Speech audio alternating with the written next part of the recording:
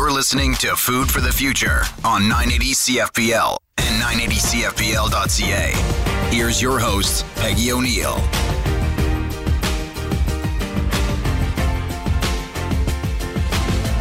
I'm Peggy O'Neill, home economist and host of Food for the Future. Today's show is part of the monthly Waste Not series, in which we discuss food waste and ways the agri-food system and households can contribute to global change. We'll be discussing food rescue and redistribution with Stanislav Reich, founding member of London Food Coalition. Welcome, Stanislav. Thank you, Peggy. We're really happy to have you here. Stanislav, can you tell us what the London Food Coalition is and how long it's existed? So London Food Coalition Incorporated is a network essentially of the agencies that came together, I believe, in 2016 to start talking about redistribution of the food. Original conversation started in 2016, and then we tapped into some funding, including the money from the City of London. In October 2017, we had our refrigerated truck on a road picking up the food and dropping it off at the Salvation Army, which was right now our food hub. And then from there,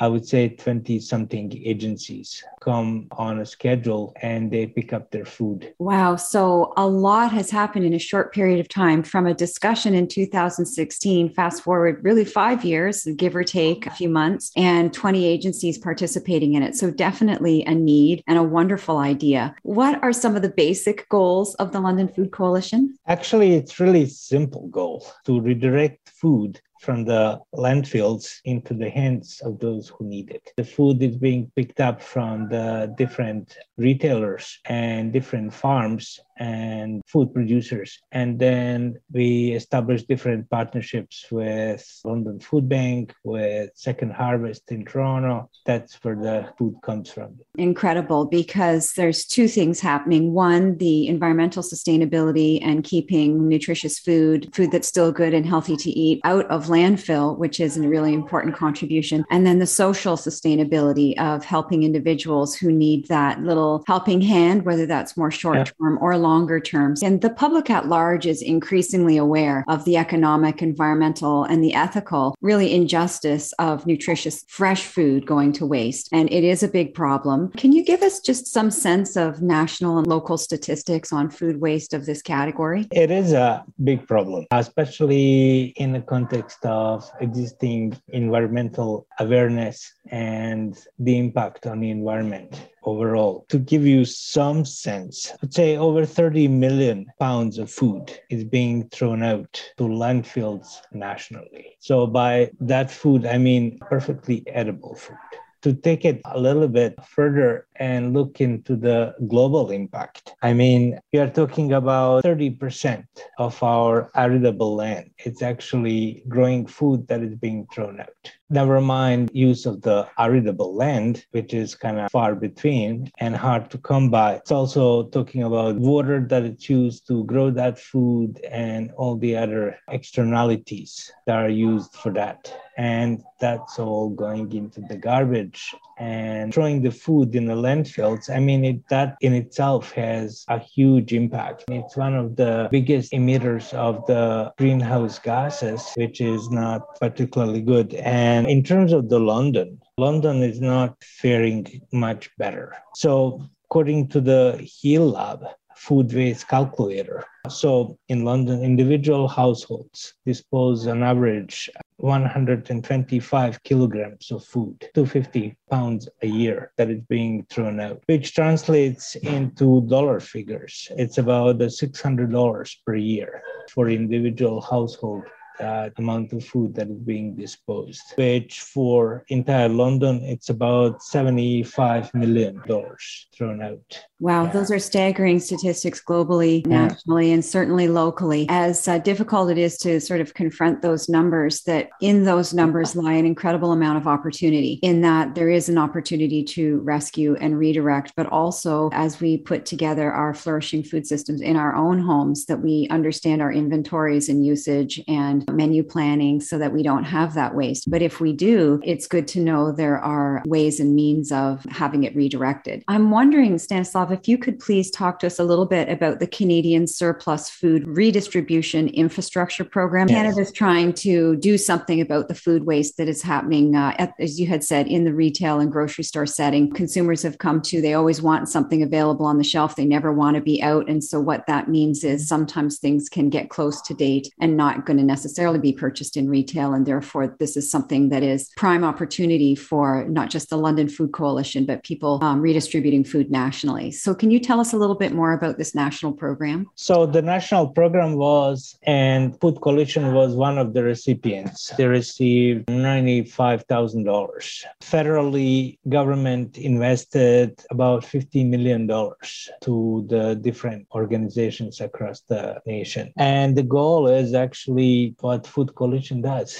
to fund food redistribution and food rescue efforts nationwide. And they're looking at food preservation. So I will just talk about what Food Coalition did with the money. So our attempt was to increase our capacity and our members' capacity to receive the food, to store it. So fridges and freezers. We have 2 mobile freezers and fridges, and then 1 stationary freezer. They are funding all the other infrastructure needed to actually collect the food and distribute the food in kind of a proper way. So we invested in some carts, in some bins, and those bins are being used daily, essentially, when they're picking up the food from the food hub. All of the food actually goes into those food grade bins and then go to the other organizations. A lot of infrastructure required. So trucks, bins, storage facilities, cold storage facilities. Yeah. And there's this incredible purpose to get food redirected, but logistically, from a planning, organizing, controlling, and leading perspective, all of these things need to be taken into consideration. So that's wonderful what the London Food Coalition was able to acquire through the Canadian Surplus Food Redistribution Infrastructure Program. What would you like to see the province doing to contribute to forward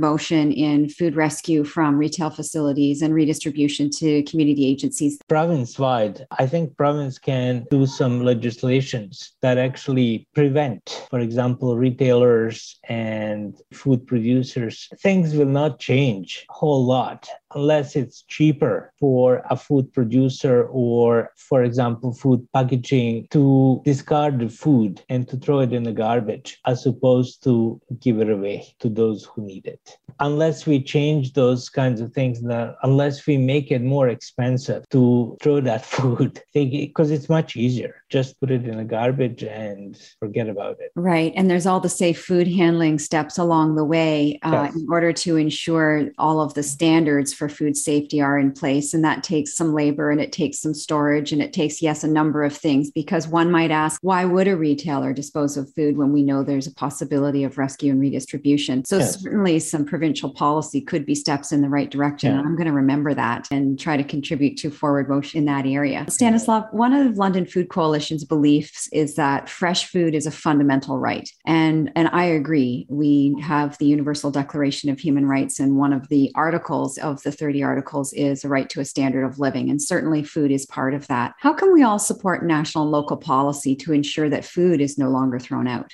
In a couple of ways. Speaking of legislation, so for example, making the municipalities mandatory for them to have for example, composting program. London doesn't have one. Doesn't have a green bin program.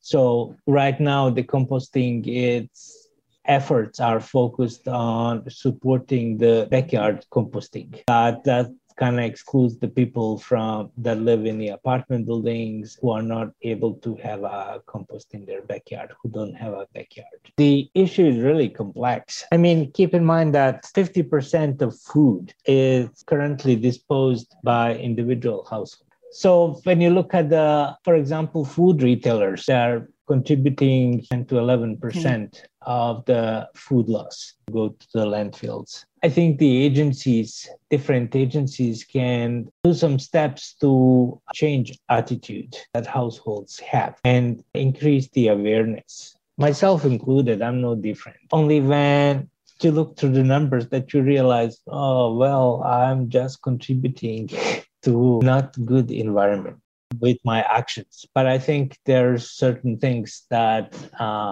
specifically individual agencies can do working with community members and just teach them and to provide them with some kind of a knowledge about the impact that their actions are having on the environment. And then a lot of it had to do with, for example, food spoilage. So education on how to actually preserve food and extend its shelf life. Better planning ahead in terms of sticking with a shopping list and good fridge management. Right. So of those roughly 250 pounds a year that you had mentioned earlier that households in London are contributing to the food waste, that seems like a lot when we hear 250 pounds. But if you look at it's like 4 or 5 pounds a week, and that can sort of sneak up on you. It can be a little bit of greens. It can be a little bit of leftover meat, some dairy that we didn't get to. So it's just, we think those little incremental contributions, well, what can I do? You know, massive global problem, a massive local problem. What can I do? But the reality is, when you shared some of those numbers, that the retailers where we are rescuing and redistributing food from, it's really only 11% of the overall numbers, that it's at a household level that the biggest contribution can be made. The reality is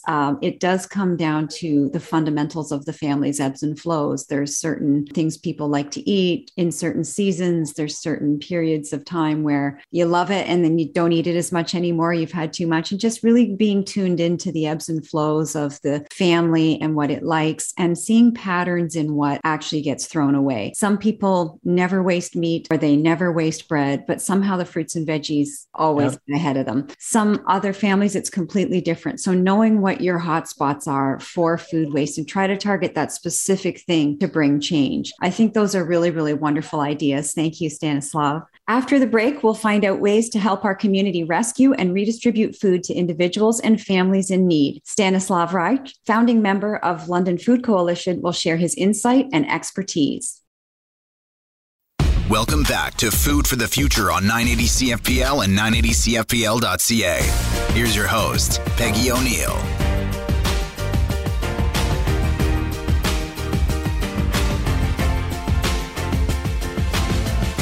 I'm Peggy O'Neill, home economist and host of Food for the Future. We're speaking about food rescue and redistribution with Stanislav Reich, founding member of the London Food Coalition. Stanislav, what are some of the principles that guide rescuing surplus food commodities and redistributing it to vulnerable populations to avoid food waste? Looking at Food Coalition, focus on diversity. So rescued food is available to all agencies and to all individuals that those agencies work with. And it's up to the individual agencies actually to decide how to use that donated food. I mean, partnership is one of the key fundamental principles. We receive food, and it really depends on the partnership that we develop. Some really good principles then. Local decision-making at the organization level. They know their participants and client base best. Transparency for people interested in finding out more. And then a partnership focus where it really is a collaboration. Quite an orchestrated process, it sounds like. And how specifically does London Food Coalition provide assistance to organizations serving vulnerable populations so that they can actually access surplus commodities that would otherwise go to waste or be destroyed? So right now we have 22 members in Food Coalition. And the membership, actually, it's a paid membership, but agencies don't pay for food. They pay for the service. So that membership actually supports our food rescue effort. In terms of the recipients, different agencies working with usually low-income populations, some partner agencies, member agencies who are actually schools. And we provide food directly to schools, food that normally they wouldn't be able to afford it. It's not really available through emergency food cupboards. It's good emergency food, but this is kind of elevating the emergency food into removing the emergency out of it. I think that's a great way of looking at it. This food rescue and redistribution stabilizes a food supply in certain agencies and for certain populations because we have a bit of a system. We know that where there is food to be rescued, that it will be, and that those partnerships with the retail outlets then does create a prediction to some degree of what can be placed elsewhere. And I think you're right. There are certain things, fresh fruits and vegetables, other items that are important in the healthy human diet that are candidates to be rescued and redistributed and safely handled along the way. That is a really great contribution. And for 2020, let's say, for example, how much food was rescued and redistributed in London? Bit shy of 300,000 pounds. Wow. 20 agencies connected in and 300,000 pounds of rescued and redistributed food. I think it's so important to hear success stories and the hard work it must have gone from a conversation to this moment, but how worthwhile when you hear statistics like that. Stanislav, can you please tell us about the education and outreach initiatives? Because people need to know about this, one, that it exists, two, to find out more information. What are some of your education initiatives at London Food Coalition? So, as I said at the beginning, London Food Coalition really relies on a network of the different agencies. And really, it's most of the education comes from the agencies to the individual families. So Food Coalition does provide educational statistics, but when it comes down to actually doing some educational pieces, it's really up to the individual agencies. Sometimes they do it in accordance with what information is provided by the London Food Coalition, and that's used, but day to day, it's really discretion of the agencies. Okay, and that fits well with your overarching principles. You said before that local autonomy with the organizations, and they know the sensitivities and nuances of their client base. So that's really great. One place people can start to find out more information is www.londonfoodcoalition.com. And there's a broad range of information there, some background, some really great pictures of the team live and in action, doing some wonderful things in the community. And I want to help Stanislav. I know that listeners do too. And so what can we do? Well, you can always come and ask to volunteer with the Food Coalition. You can also tap into the Food Coalition members and try to help on that level. If you are a food producer, you can always reach out to Food Coalition and say, okay, I have access food. What can I do with it? We'll be able to send our truck and pick up the food and then distribute it through our network. I know food producers they've made it. So they more than anyone don't want to see it go in the garbage. So it's wonderful to know that what you have created and produced, although possibly not used in one form, can certainly still achieve the end goal of nourishing someone in our community through what the London Food Coalition does. That's really a great message for households in volunteering or just finding out more to see if there's any other ways to support that on the website, www.londonfoodcoalition.com. You can find out about, or if you're a producer, connecting in with some of the agency organizations in our community. And certainly the need is, it's always there. It seems we haven't found a way quite yet to, work through that model on how there is no hunger and we get food redistributed and moved around so that everyone has what they need each day. That's really steps in the right direction. So thank you for those tips on how people can connect in and help. Stanislav, do you have any final thoughts to offer our listeners about food rescue and redistribution? London Food Coalition contribute to community development. And I would like to talk about that because I do think of myself as a community developer first and foremost. And we are actually making some strides to contribute to these kinds of efforts and in the process involving the community members that live in our area. So we are looking into a lot of food that we receive. We really need to move it fast. And some of it, we are just not able to move fast. And that also limits the kinds of stuff that we can actually receive. So for example, if we get an offer for 10 skids of tomatoes, it's really hard to move the 10 skids of tomatoes. So we are looking at utilizing the kitchen here and a warehouse here and to become a second hub, kind of specializing in produce and food items with a very short shelf life. And we're gonna process that food and in that way kind of expand its shelf life. And in terms of the other efforts, most of the agencies do run something called Food Families program. And it's essentially cooking program, how to use it, how to prepare it, how to store it, and all that kind of stuff. So, wow, it's definitely helped develop the community. And it's a broader scale of what we were talking about before. This is a household example, but for that 10 skids of tomatoes, getting it to the hub and making it into chili sauce or tomato sauce, all of a sudden it can all be used, but you need that capacity and that know-how. And that's something you're also extending to the community with the education programs for people who need cooking skills, because it can be food insecurity can be a little bit of a cycle. When you can't cook for yourself, food costs more because you have to buy it prepared. And with education, including storage tips, that's a really wonderful extended contribution that London Food Coalition is offering our community. And I think that's wonderful. Thank you, Stanislav, for our conversation today.